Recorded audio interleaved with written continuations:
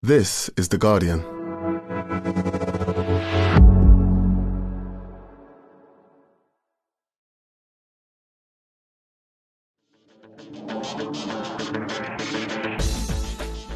Hello and welcome to The Guardian Football Weekly. Manchester United lose at home again, this time to Galatasaray, the cupped ears of Wilfried Zaha. More questionable work from Onana, and qualification from this Champions League group looks pretty dicey already in a tough night for the best league in the world, TM. Arsenal lose in Lens. David Raya not going full Onana, but doesn't cover himself in glory, while Bukayo Saka's injured ahead of City at the weekend. Elsewhere in the Champions League, the next episode of Jude Bellingham's quite good, and Bayern squeeze past Copenhagen. And then onto the good stuff, the PGMOL recordings of that Luis Diaz goal, and another line we can add to the history of the Premier League alongside I would love it if we beat them, and when the seagull follows the trawlers we have. That's wrong, that Daz. We're professional enough to remember Monday Night Football and Chelsea winning a game and cover Burnley's win at Luton. All that will pay tribute to Franny Lee. Take your questions, and that's today's Guardian Football Weekly.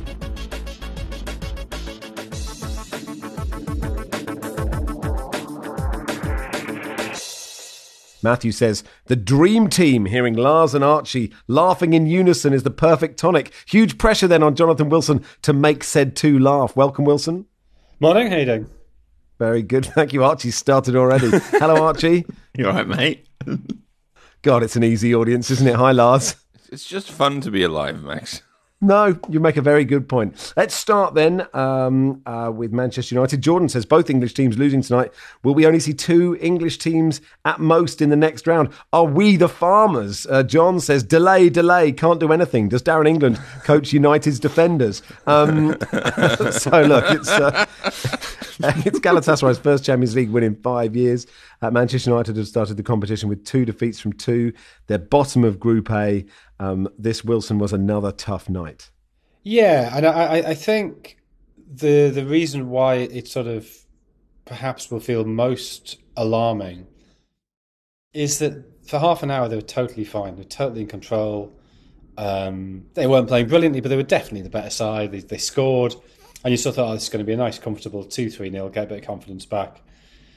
And then as soon as they concede, in that first goal, I know Zaha is strong, but also Dalot is weak. That was pathetic. That's terrible defending. Like, even if you can't get the right side of him, he had time to bring him down outside the box, maybe take a yellow card. And the little sort of wag of a leg as Zaha hooks it in, it's just so sort of lacking in focus and determination and the sort of assertiveness you need. And that's a sign of their lack of confidence.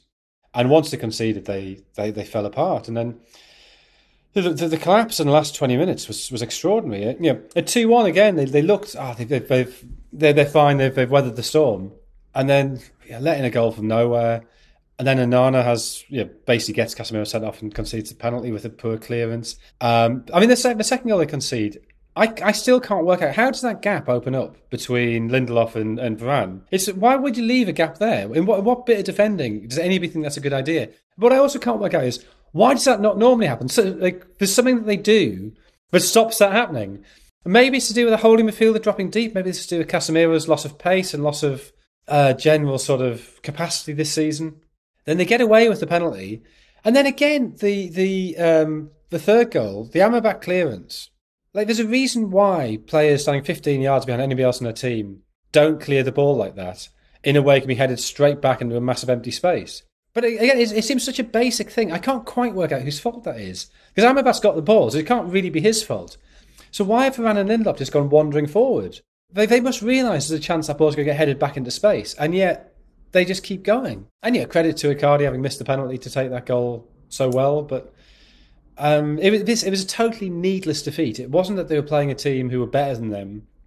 It was just they went into meltdown, and I think that's a really, really worrying sign, because normally when that happens, the solution is to sack the manager. I really don't think Ten Hag is the problem here. I think if you list United's problems, he's a long, long way down that list. Barney writing about the third goal, dinking the ball over Onana, who once again was doing things, waving his arms, executing all of the goalkeeping skills, just not necessarily in the right order.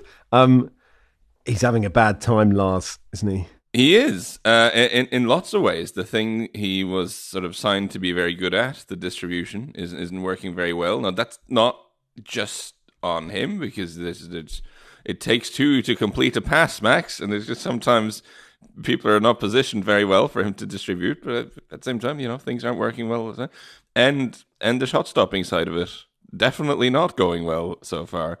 And I think that's a rough one for Ten Hag, because, again, they've committed a pretty significant amount of money to bring him in. And he is, one of his former Ajax guys. So it's not a great look for him, really, when this sort of stuff doesn't work out better than it did.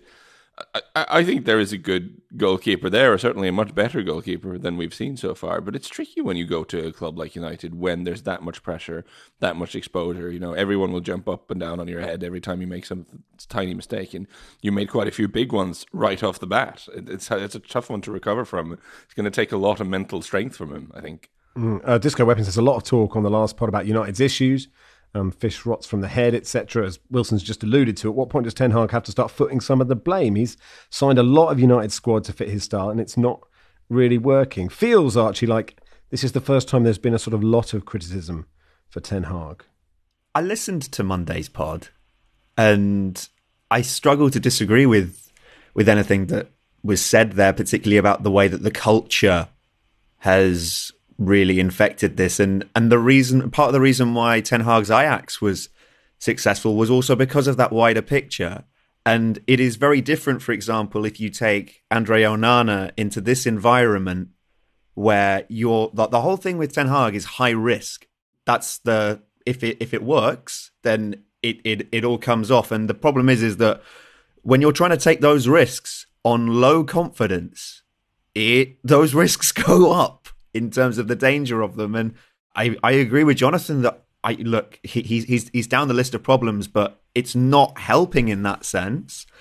And I also think, I wonder how David De Gea is feeling right now. Well, but he was also not very good last season, which I think is one of those. I mean, it's a very obvious. Sure, he didn't have a good season, right? But too much within Manchester United is it pinned on individuals when and they've just tried, well, if we exchange this with a better individual, then it'll work. Oh, but it's not, but with De Gea, it's not just a better individual. You can't play Ten Hag style football with De Gea.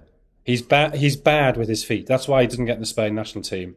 So if you have De Gea there, you're putting a restraint on Ten Hag. And I actually thought one of the impressive things about Ten Hag last season was the way that after those first two games when he lost to Brighton and Brentford, he was able to adapt that. And I assumed this season, bringing in Onana, that they'd be able to work that out. And I think the point Lars makes, that it's not just Onana. I think that's actually a crucial one. That you need people to move for him. You need people to play that type of football. But all over the pitch, you've got people who don't quite fit in. And so I think there's sort of two huge issues there for Ten Hag. So the first is he's gone out on a limb to sign Anthony initially, and then Onana, players he's worked with before, and he's paid an enormous amount of money. And so ultimately that does come back to him. Yeah, he demanded. Yeah, Anthony was way beyond their budget for that window, so they used half a budget from the following window, which has restricted what they could buy. And then because their transfer strategy has been so scattergun for so long, they've got all these bits that just don't work, and there's just sticking plasters all over. So Casemiro was a sticking plaster. It makes no sense if you're building for the future to sign a 31-year-old midfielder when he was signed for £60 million, who's not really the right type of player for the manager you brought in. Now, Casemiro was a good enough player that last season he was one of their better players, certainly in the first part of the season. But age is catching up with him. And you also think, why have Real Madrid letting a 30-year-old go? They know there's something not quite right there. Yeah, they've kept Modric still. Modric is, 37, 38 now? They don't mind having an old midfielder, but they've seen something in Casemiro that said, actually, we don't need this guy anymore. And then even something like Amrabat. There's a reason why he was still at Fiorentina. I know he had a good World Cup, but he's just not that good a player. He's a sticking plaster. He's fine. He's a squad player. But why are they bringing in squad players? Why do they never identify anybody who gets better? Well, it's also the danger that the situation they're in is that they now just need saviours whenever anyone's coming in the transfer market, and anybody who, regardless of their status, is going to look like, well, can you solve all our problems? And that's, I guess, unfairly being put onto Amrabat in that sense. I just think it's particularly unfair on Amrabat to chuck him into a pretty dysfunctional team that's low on confidence, getting criticised, and stick him at left back, which is, I looked this up, he'd played left back a total of 3 games in his entire career before going to Man United. So, I know you have injury problems, right? You don't have a lot of options, but you could chuck in either Evans or Harry Maguire to that in the middle, put Lindelof out on right back, which he's done a few times, and put Dalot at left back, and then at least people are sort of vaguely familiar with the positions they're playing, instead of chucking in a guy who's completely new into the team in a position that he's almost never played. Like, I think with that weird goal that comes from the magnificent defense-splitting Davinson Sanchez header, it is it's a deeply odd goal to concede. It's the whole, like Wilson touched on. But it is, come on. Spurs never utilised that, didn't they? Spurs had years to find out what Davinson Sanchez was there for. If only Conte had realised, this is, just flick it up for Davinson to head it forward, all the through balls. Yeah, but no, it's an odd-looking goal, because you don't often see the left-back be the furthest one down and the centre-half just kind of hanging out. But if we're trying to unpack how on earth that happens, I think having a left-back who's almost literally never played left-back before is kind of probably part of the reason why you end up in that situation. The one positive, Rasmus Højlund did look great, and with speed and strength and subtlety and all of those things amidst the chaos. So Alan says Galatasaray are fun, aren't they? They're like a modern version of Big Sam's best Bolton team, full of names you're kind of surprised are there. Bolton on the Bosphorus. It's a great idea. And actually a mention of Icardi, like it is great to finish straight after you miss that penalty. And he'd done it the week before, in the sort of as his part in the Cruyff Jesper Olsen penalty, and just rolled it wide. It's an amazing. If you haven't seen it, you've got to see it, because the ball is laid off to him and he runs through, and you think, well, that's brilliant. They've made it work, and he sometimes misses it. But then he scored a bit later in the league, and he did the same again. There's a great moment with it was after the second equaliser went in, and the camera cut to Højlund. And there's a famous story when Brian Clough was at Sunderland. It was when there was sort of rumours of match fixing going on. So this is early 60s. And Clough had scored a hat-trick, and I can't remember if it was 3-3 or something, lost 4-3 in an away game. And on the bus back, Clough walks down the front of the bus and goes, "Now, I've done my job. Why the fuck can't you do yours?"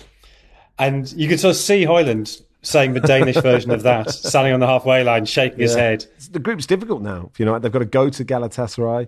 They need a result there, or against Bayern at home, you presume, to get through. Jadon Sancho expected to leave in January, reports coming out today.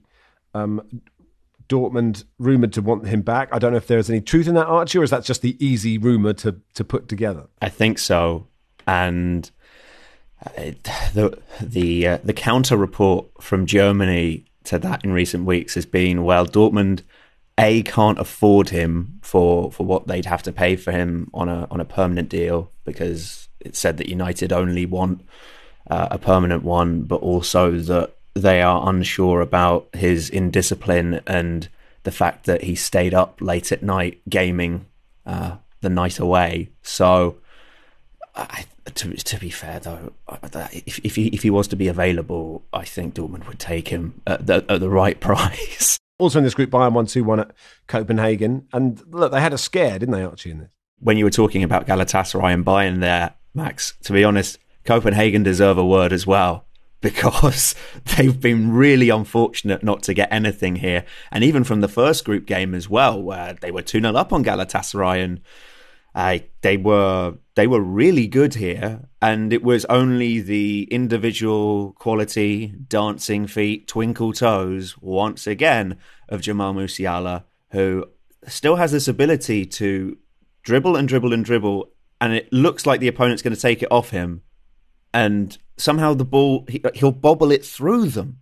And I've seen it, I saw it a couple of times. I was thinking, he's fluking this. But it just keeps happening now that I'm like, okay, it's some sort of technical thing that he has developed, because it's insane. And the funniest thing about it from a Bayern perspective is that he was about to be substituted by Thomas Tuchel as well. So, yeah, Bayern continue to underperform under Thomas Tuchel in terms of when it comes to the grand master plan coming together. Things are not slotting in right now, and I don't really see much of an improvement since they sacked Julian Nagelsmann. But the substitutes dug them out at the end. Thomas Müller, the way that he ran through. He's brilliant for that goal. Brilliant, isn't he? But I don't think I've seen him run through one-on-one with a goalkeeper since the Euro 2020 knockout game against England. So I kind of had flashbacks and was like, uh-oh. Except this time he's got an 18-year-old sprinter up next to him in Matty Stell, who is having a remarkable season in that every time he comes off the bench, he at least assists, or in most cases, he scores. Ultimately, Bayern got away with it. But if I was Manchester United, I would not be relishing these 2 games against Copenhagen. FC Copenhagen, like, if you look at some of the names on the team sheet and the budget and stuff, then you assume that this is going to be fine for these big European teams. But if you look back in the last sort of 15-ish years in Europe, they've beaten Man United before at home. They've beaten Lille, they've beaten Galatasaray, Club Brugge, but actually here, teams they've beaten at home. And last season they held City, Sevilla and Dortmund at home. Like, they're not an easy team to go out and beat in Denmark. So I think, again, without bringing everything back to United, it's the group is in an interesting spot. It really is. All right, that'll do for part 1. Part 2 will begin with Arsenal's defeat in Lens.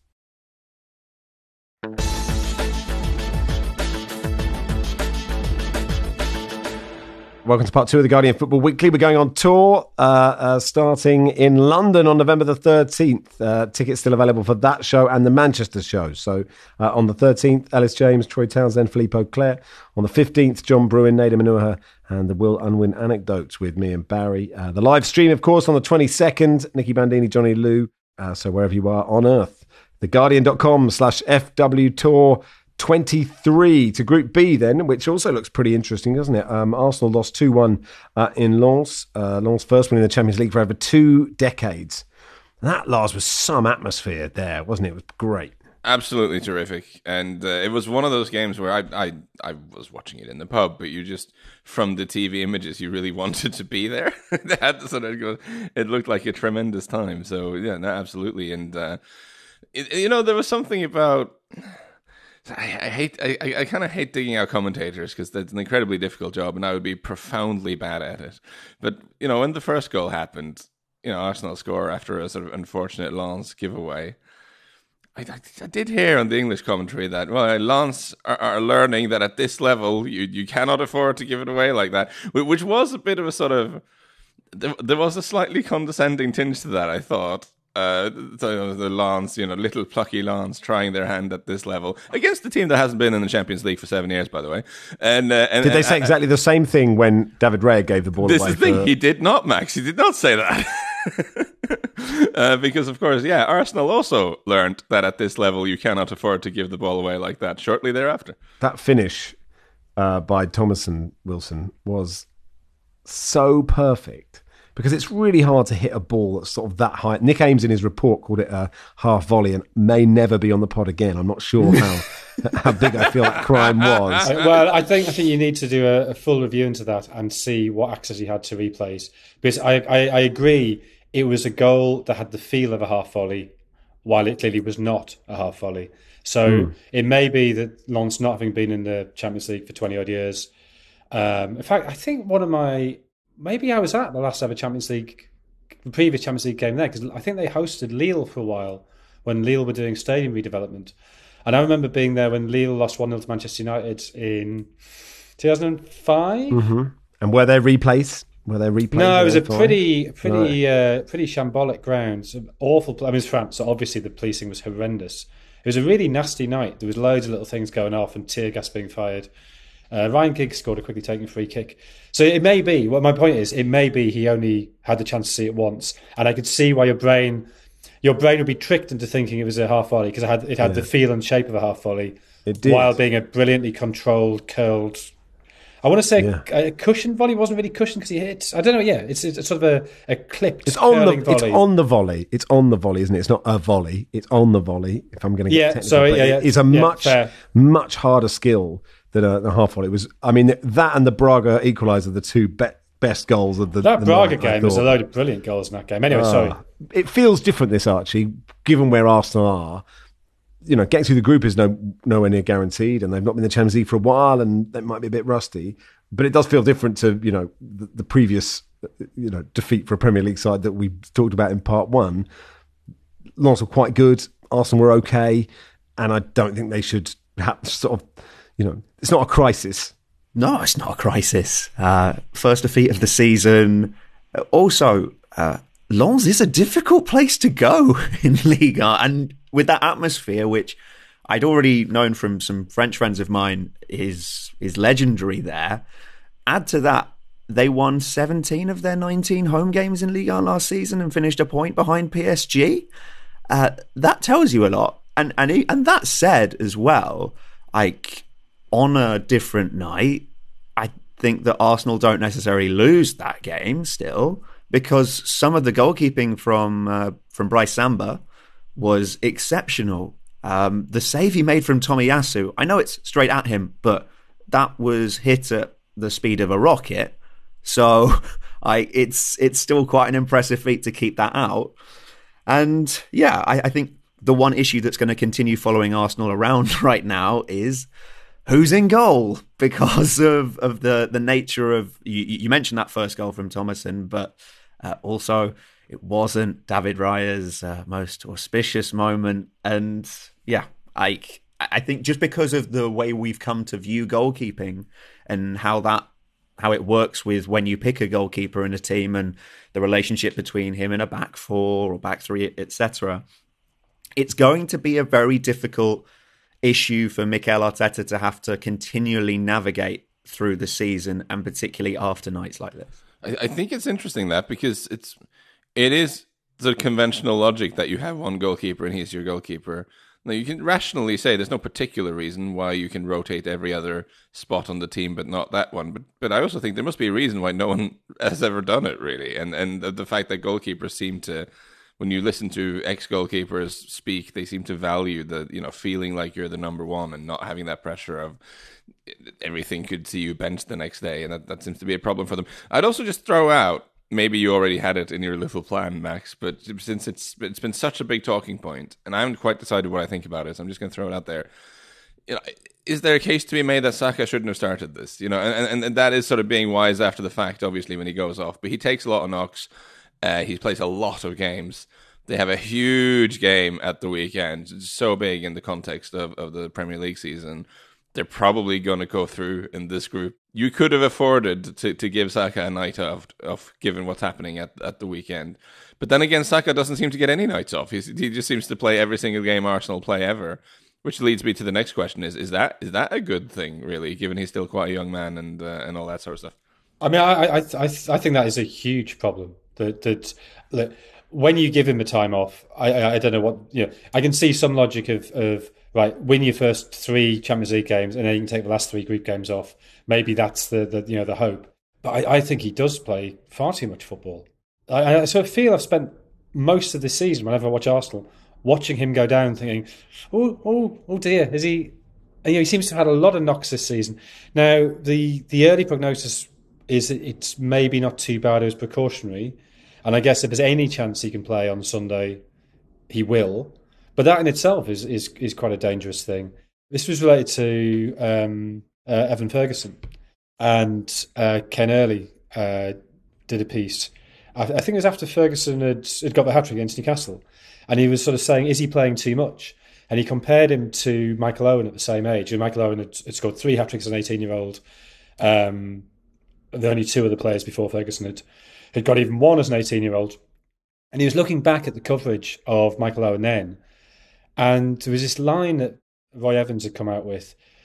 He was asked, are you worried you're playing him too much? And he was sort of, you have to be a braver man than I to leave him out after he's scored a hat-trick there. And, if you drop him, he's in your office complaining. And in retrospect, you sort of think, I kind of wish Roy Evans had been a braver man. I mean, that's not easy to criticise him, because... No. I mean, it's just so hard, though, isn't it? Because it's just the nature of football is so immediate, right? And, Saka in your team is better than Saka not in your team, especially if Martinelli is still injured, which I think he is. That... So it's totally understandable from a manager's position. Well, it is, and yet at the same time, that part of the job of a manager is he does have a duty of care and responsibility to those players, and indeed to the club, not to damage that asset. Oh, sure. And I know that people were critical of Guardiola at times for not playing Foden more, but maybe Foden will have a longer career because of that. And I think Saka's been pretty fortunate with injuries so far in his career. Maybe he's just one of those people who he doesn't get injured. But you sort of worry that he's going to be getting to 27, 28. He's going to have played as many games as most sort of 32, 33-year-olds, and there will be an attrition on the body that means his career isn't as long as you hope it would be. Started 37 games in the Premier League last season, started 36 the season before that. So, like, not a lot of days off for young Bukayo, which I'm sure he's delighted with, but I think Wilson speaks very presciently on it. PSV 2, Sevilla 2, 3 very late goals. De Jong equalising for PSV in the 86th minute. El Nesri putting Sevilla back 2-1 up. And then Teze scoring in injury time for PSV. In Group C, Napoli 2, Real Madrid 3. Mike says, question for Archie, how bad were the rest of the Dortmund team that they had both Haaland and Bellingham and still didn't win all the trophies? This is perhaps harsh, but wow, Jude Bellingham was insane in this game, Archie. Carrying on from the Bukayo Saka conversation, I'm really hoping that Jude Bellingham holds out as well, the amount of football that he's had to play. But the difficulty is, how good is he? I remember when Birmingham took a lot of flack about the fact that they retired his shirt number. And the longer that things are going on, Max, I'm thinking, was it enough? And last night, I floated the idea, I think they should rename the club Bellingham City right now, because he is so good. It is insane. I remember there was a game actually where I had the day off from TV duties and was just able to go to, I think it was Cologne, Dortmund, and I just decided to watch Bellingham for 90 minutes. And just there is so much going on with him. And the way that that games seem to revolve around him, and that he's able to just take things into his own destiny. And like, you know, the thing to do that at Napoli as well on a Champions League night, he's making it look very facile when these are very, very difficult things which players with much more experience have struggled to do. And maybe it is actually that freshness about him, that the fact that he's not thinking about it, that helps him to just have this ease that he has. Because he's so, and I know he's wearing the 5 for Real Madrid, Lars, but the way he moves, you do think you're watching Zidane sometimes. Yeah, and it's interesting how much they've freed him up to be an attacking force at Real Madrid, because of course he did get forward for Dortmund as well, but it was more of a number 8 sort of all-action midfielder type of man. But it just seems like because of the squad composition at Real Madrid, it kind of makes sense for him to be a little more attacking in his output. And fair to say, so far this season, that has worked out well. Yeah. The goals just kind of keep coming in, and it's he is absolutely incredible. Kay says, who hit it harder, Valverde or Pressman? I mean, it was a great hit, wasn't it, from Valverde that went in off the keeper. There was another one of those penalties, which I can't be bothered to talk about. So on the point of that handball, the worst handball decision, certainly the worst handball decision I saw last night, was the disallowed Sevilla goal. That didn't even hit his hand. If it had hit his hand, it was literally could not have been more tucked into his body. And it was hit into him from like 3 yards away. And B, it didn't actually hit his hand. Yeah. Doesn't the law say that if it does hit his hand, it has to be disallowed because he scored the goal? No, didn't he set it up? Didn't he cross it? No. It was him who scored it, was it? Okay. But I mean, it's still very frustrating. Ludicrous. This is where I hate to interject. There was a comment after Monday's episode on the internet that there was too much old men yelling at clouds in that one. So I feel like we should just skip over these handballs. Maybe. There's a lot of yelling at clouds, I think, I want to do about the current state of the handball thing, but maybe it's... I'm now at the point of I would legalise handballs. I'd say you can play the ball with your hand. As long as you don't catch it. I'm so sick of it. Just say it's fine. Yeah, do you know what? I'm so much more angry about that than, you know, the VAR mistake that we'll get to, because I just think this is, you know, VAR has done this where now there are people going, oh, I'm happy with that being a handball. Like Pete, I'm amazed. I'm just watching going, how can anyone not just be so utterly furious about it. Yeah, I think it's a very good point, because again, we'll get to it, but that does seem like just an honest, stupid human mix-up, whereas this is just a huge problem in law. Like this is it's the way the law is and the way it's applied has made it almost impossible to be a defender who has arms attached to his body. It's just which is usually most of them have. And I'm sorry to carry on yelling at Clouds, but like, where Nacho's arms go is much more natural than if they were behind his back when he slid down. That would be a totally unnatural place for them to be, yet that's where everybody wants them to be. Also in this group, Braga won 3-2 at Union Berlin. Oh, the good guys, Archie. They've been so unlucky so far, haven't they? Twice they've been done in the 94th minute. It's insane. They should have won this game. They had all the chances to win this. And there are very little excuses for them not doing that. But yeah, for them, I don't know if you saw as well that big banner that they had before the game, where to read it out, it was about the size of the stadium they usually play in, Stadion an der Alten Försterei, where it said, UEFA Stadium Infrastructure Regulations, you don't care about the sport, all you care about is money. Just to explain that, it's because you may think, well, Union actually rejected the chance to play at their home stadium, which is true, but the reasoning from Union is that that's because they would have been forced by UEFA to install extra seats for media and VIPs, therefore taking away even more chances from their own fans.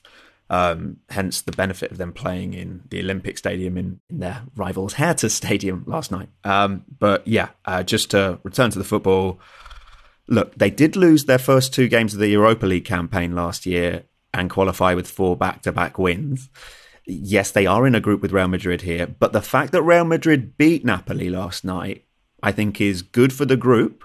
For the group, I mean, for the likes of Braga and Union, because it means that, well, actually, if Real Madrid are away from everyone else in terms of points, then it opens it up. And Union's next game is at home to Napoli. So they're still not out of this, and they've shown that they can still create chances, but it's tough. It's going to be tough. Archie, can I ask you, because obviously Union are in a truly incredible place for Union to be. It's still kind of surreal and weird.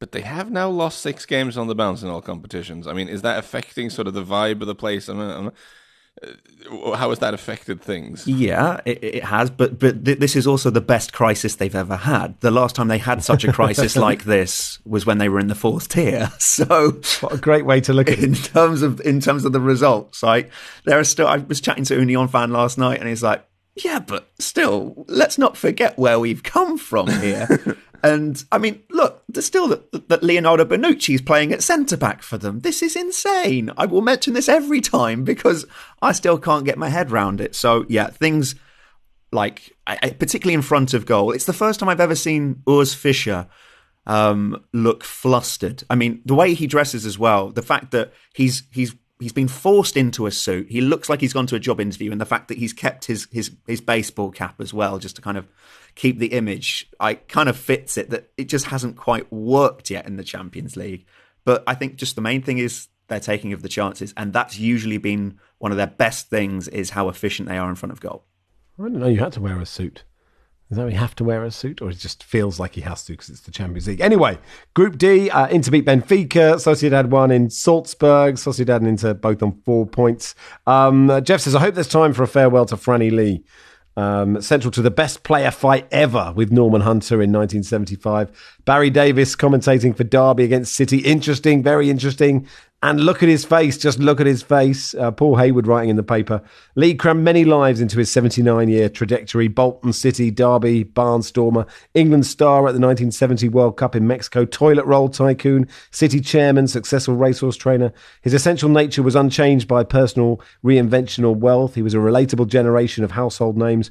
They like to drink and live by anecdote. Time has swept away many of those great footballers of the 60s and now has come calling for those of the 70s. Of course, Man City play Leipzig in the Champions League tonight, Wednesday, and they'll be wearing black armbands as a mark of respect for Franny Lee, who's passed away at the age of 79. We'll be back in a second.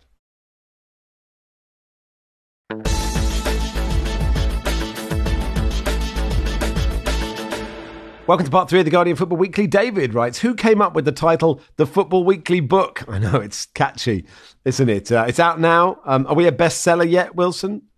Did we make the list? No, I don't think we did. I think, yeah.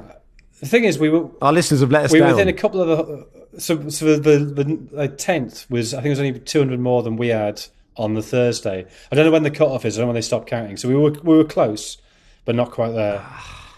Oh. And is that it now? You've had your chance, that was sort of 3 months of pre-orders, so we can't do that.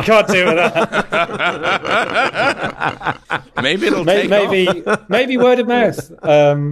But let's be realistic. Once people have read it, it's not going to help sales. Okay. Maybe the cheap adverts. Yeah, what a shame. You can get 15% off if you go to the Guardian Bookshop, guardianbookshop.com/football-weekly-book. If all of you listening bought it, it would go to the top of the charts. That's all I'm saying. I heard did someone say there was going to be an ad on a tube stop somewhere? Yeah, I think so, but we don't know. Do you know which one? No. We have to find. I presume it's more than one. Do you think they're cheaper the further? If you go to like Collier's Wood, is that cheaper than Oxford Circus? Presumably, Claydon Boys. It's absolutely costs nothing if you're an Amersham. Yeah. Because, you do have to find a way of very subtly bringing someone to that tube stop in a social occasion so you can kind of show off. But then hopefully it isn't somewhere really random, because then that's much harder to work into your social schedule. To be honest, if I come all the way from here, I'm happy to go to that, Anyway, Michael says, when will Football Weekly release their hidden audio? Certainly not this episode. Yes, a very good point. That's funny for us and no one else. Mark says, how often is producer Joel ignored replay operator style when the panel goes off on one of its many detailed rants? Ian, after the vain but heroic efforts of replay operator, when if any of the panel struggled to get their vital point across. And Colin says, should they have listened to Ollie? Anyway, before we discuss it, we're going to play the audio because I could listen to it over and over and over again. Here it is. Give it. Coming back for the offside, mate. Just checking the offside, delay. Give me kick point. Let's go. Yep. Kick point, yeah, please. No worries, so here we are. Thank you. Wait, okay. Just get a tight angle. Yeah, give me 2D line ready after as well for frame 2 so after that. That's fine. Frame 2 there. Perfect. I've got the time on this. I clock 2D line on left boot. Yep. Well, let me just Romero, switch angle. I think it might be this angle better. Hey. Happy with this angle? You got good eyes, you don't Yep. 2D line on the boot. 2D line on the boot. Yep. Okay. Wait, no, wait. So 2D line on the boot. And I'll stop. zoom Check in. complete. Check complete. It's fine. Perfect. Yeah. Off. Thank you, mate. Wait. Good process, The carry on-field on. decision was offside. Are you happy with this? Yeah. Are you happy with this? Offside On-field, goal. Yeah. That's Now, what it does. What? on-field decision was offside. Are you happy with this Never image? get there, it's fine. Yeah, it's onside. The image we gave you is onside. Left back. He's gone offside. Delay. Clear. Ollie's saying to delay. Ollie's saying to delay. Red throw. Pardon? Ollie's calling in to say delay the game. To complete. The decision is offside. Can't do anything. Ollie's saying to delay. Ollie? Yeah. Yeah, go Delay on. the game. To delay the game. Stop the game. They've restarted the Nothing game. from on the field. Can't do Yeah, anything. they've restarted. Yeah. Can't do anything. No. I can't do anything. I can't do anything. So yeah, it finishes on that expletive. David says, is there a more supportive workplace than Stockley Park? Good process, lads. What do we... I mean, it is funny, right? I don't know if anyone else thinks this. I sort of think until the mistake, I think, God, this is quite a slick process. I sort of like hearing what's going on. This is good. And I mean, I think all it does, doesn't it, is reinforce the fact that two people froze Lars at the vital moment. Yeah. And it does... You do kind of get the sense that the replay operator knows at one point and could have possibly spoken out a little bit more. I don't know. That was kind of the vibe I was getting. That this is there is a couple. Yeah, but there's clearly a hierarchy there, though, right? The replay operator is clearly the which is the problem, right? There shouldn't. Yeah, I guess. Yeah. But I also think there's well, you think, why does it work so well in cricket, but not in football? And it's because in cricket there's such a limited number of things you can check that they can have a very simple protocol. Is it a no ball? Yes, no. Okay, you've done that. you check whether it's hit the bat. Again, yes, no, and then you check ball tracking. Where does it pitch? Where's it going on to hit? And there's a very simple series of stages, and all fans know that, and so you know the process they're going through. Whereas football, even the first stage of that could spring off in so many different directions, even for an offside. It's really, really difficult, and I think that's why it hasn't really worked in football. But also, there's the pressure, isn't it, to get going again, which doesn't really exist in cricket. Well, and to be honest, the kind of I think journalists and fans haven't helped with that. With saying, "Oh, why does it take so long?" If you can't decide in a minute, then just say it's not clear and obvious. Well, if you're going to stop the game, you might as well get it right. I think it's really interesting you say, Lars, about the replay process, because I actually think I agree. I think it's dangerous to read too much into one thing, but I get the sense he is going, guys, what the hell are you doing? Right, but at the same time, you sort of feel like he can't go to his superiors. Fuck's sake, lads, this is fucking ridiculous. What he's doing almost... Except he can. Except you just can't in England, I think. Some countries, I think, are more hierarchical. Yeah, possibly. I don't know. And then Ollie Cahoot, who is, I hope I pronounced that correctly, the VR Hub Operations Executive. And he's not in the room. So he's yelling to the replay operator going, delay, delay, delay. So, I don't know what, headbutting a wall. Obviously, everyone's now been on his LinkedIn. He spent 4 years at Hawkeye, has a degree in sports technology, and between 2007 and 2013 spent 6 years as a rollerblading coach voluntarily at the Arena Leisure Centre in Camberley. I don't know if that's important for all of this. But do you think releasing the audio has helped? No. I think the timing of it as well is that we know that there's been this hesitation over the release of the audio. Whereas if it was a set process of knowing when audio of the events would be released, I think that it's made things worse. And also because you know that it's only happened because of the amount of conversation that there's been around this decision, and that like it happened in correct me if I'm wrong, but before this point in the season, no audio had been released just for one specific event, as opposed to, they had that first show where they went through the decisions. And I think it's just heightened the problems for everyone. I think you need to have processes that you stick to. And I mean, look at the way that... So do you think a process, do you think a process where every time there's a mistake, they release the audio? It doesn't seem stupid to me. I don't think it's bad to really. I don't know if I agree that it hurts. I know what you mean about going, well, they've just done this on this specific occasion. I think it's worth asking. I mean, the end goal here surely is that everyone wants better refereeing, right? Hopefully. That's the end goal. And I'm not sure getting into a situation where the people sitting in the VAR room and the officials know that if they make a mistake, if they make any kind of mistake, then they'll be kind of put in the stocks in front of a global audience for everyone to point and laugh at them. As much fun as good process, lads, and that's wrong, that is funny. But I'm not sure adding that extra layer of pressure and humiliation, frankly, on all the refs from now on, it will be conducive to actually getting better refereeing on the field. I'm not sure it helps. And so I feel like, as I don't like the president, but I can understand that given the sort of temperature of the discourse and just the sheer amount of just absolute lunatics on the internet who are going on about conspiracy theories and stuff, fueled, by the way, increasingly by members of the media who frankly should know better. Given the situation in the last couple of days, I can understand why they felt it was necessary. But frankly, it shouldn't have been necessary to do any more than play this to a couple of officials from Liverpool FC to satisfy them that this was an honest mistake. And then they can make a public statement saying we've been reassured that this is fine. And then you wouldn't have to actually throw your own people under the bus the way they've had to here. But I don't know why can't all the audio be available? Why can't it be available in real time as it is in other sports? I'm not saying playing it over the PA in the stadium, but you can have earpieces where if you want to, you can listen to it.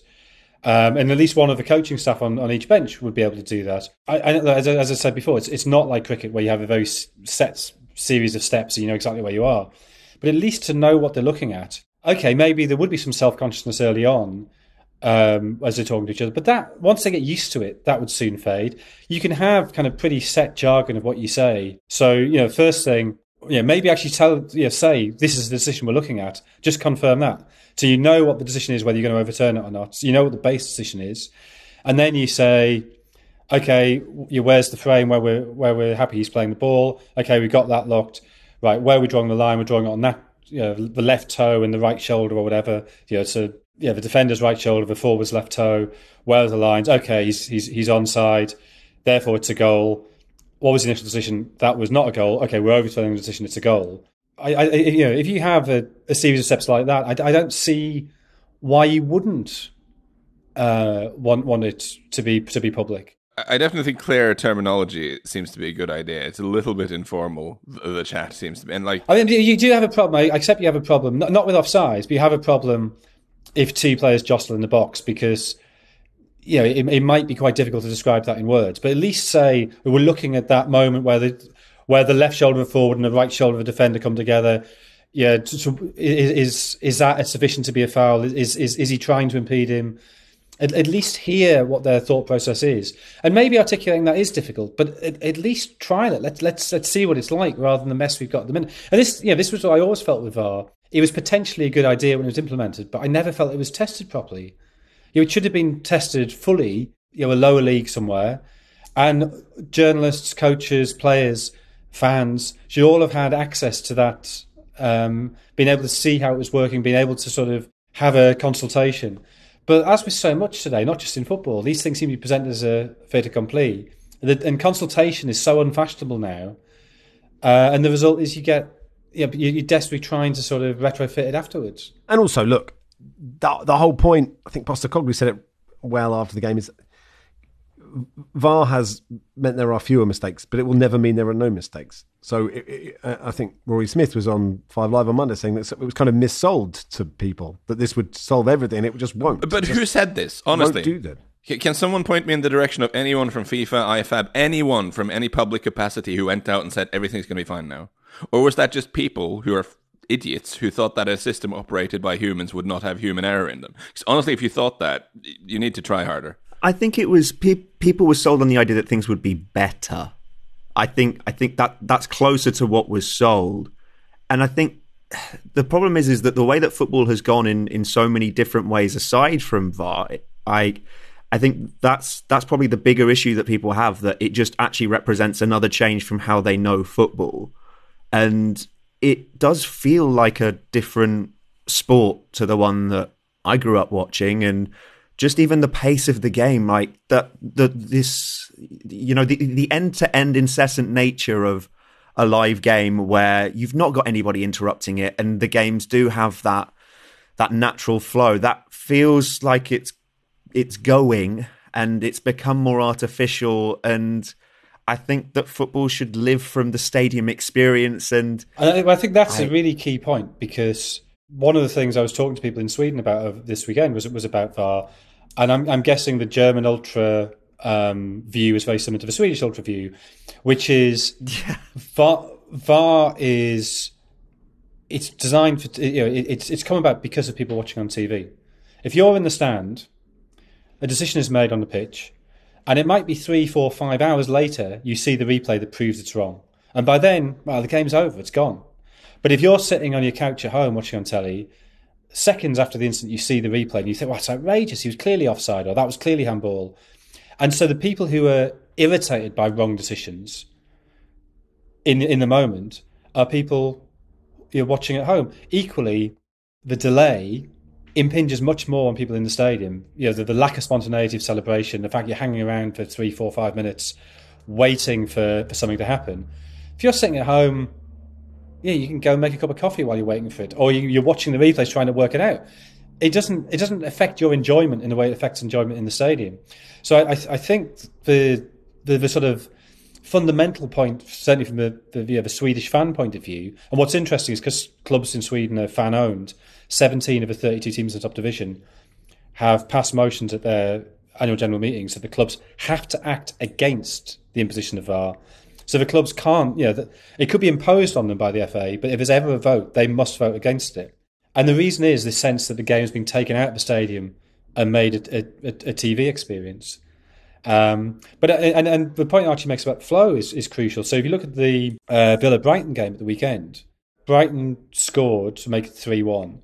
3-0 down, they scored to make it 3-1. And there's then a delay of about 3 minutes before the game kicks off while they're making sure that goal should stand. If the game kicked off immediately, they've got momentum. There's a sense, from the point of view of Villa, oh no, they're coming back at us. They've got 3 minutes to calm down. You're stopping those emotional flows. And that actually has an impact on how the game goes, as well as what the experience of fans is.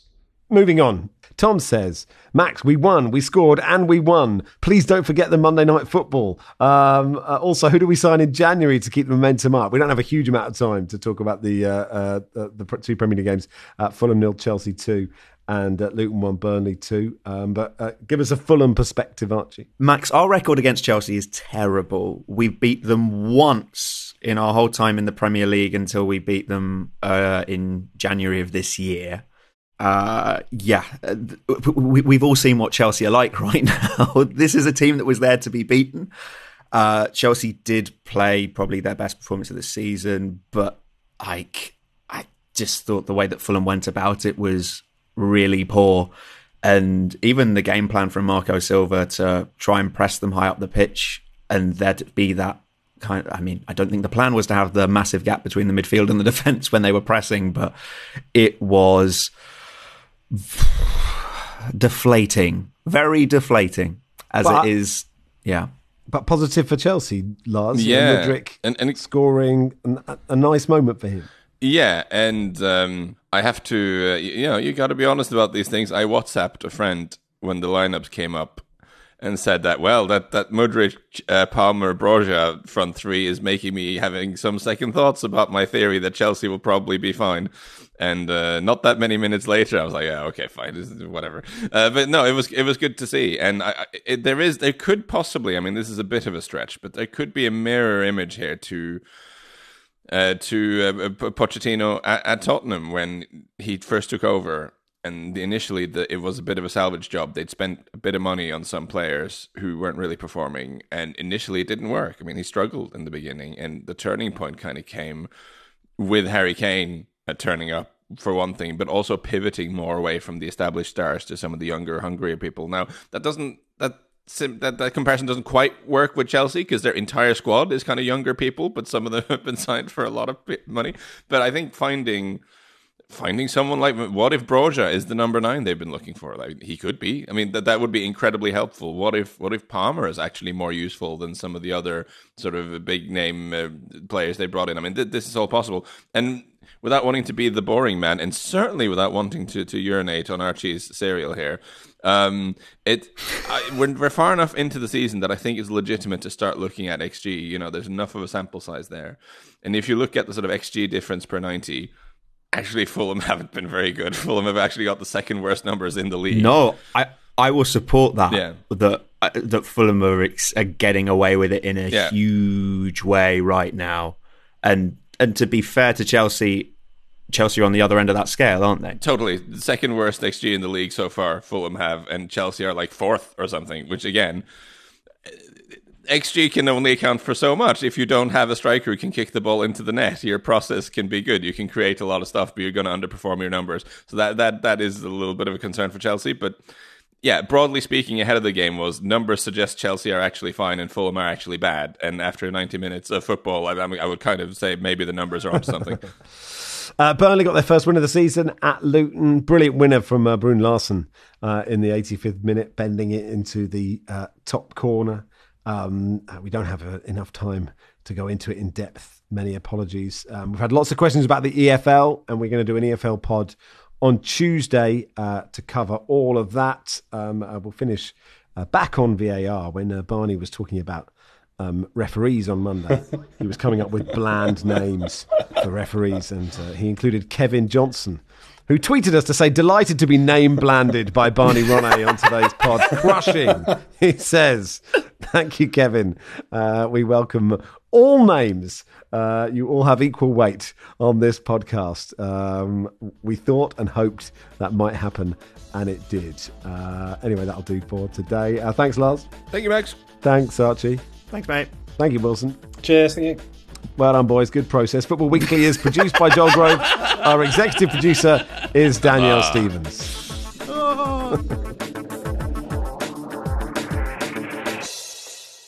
This is The Guardian.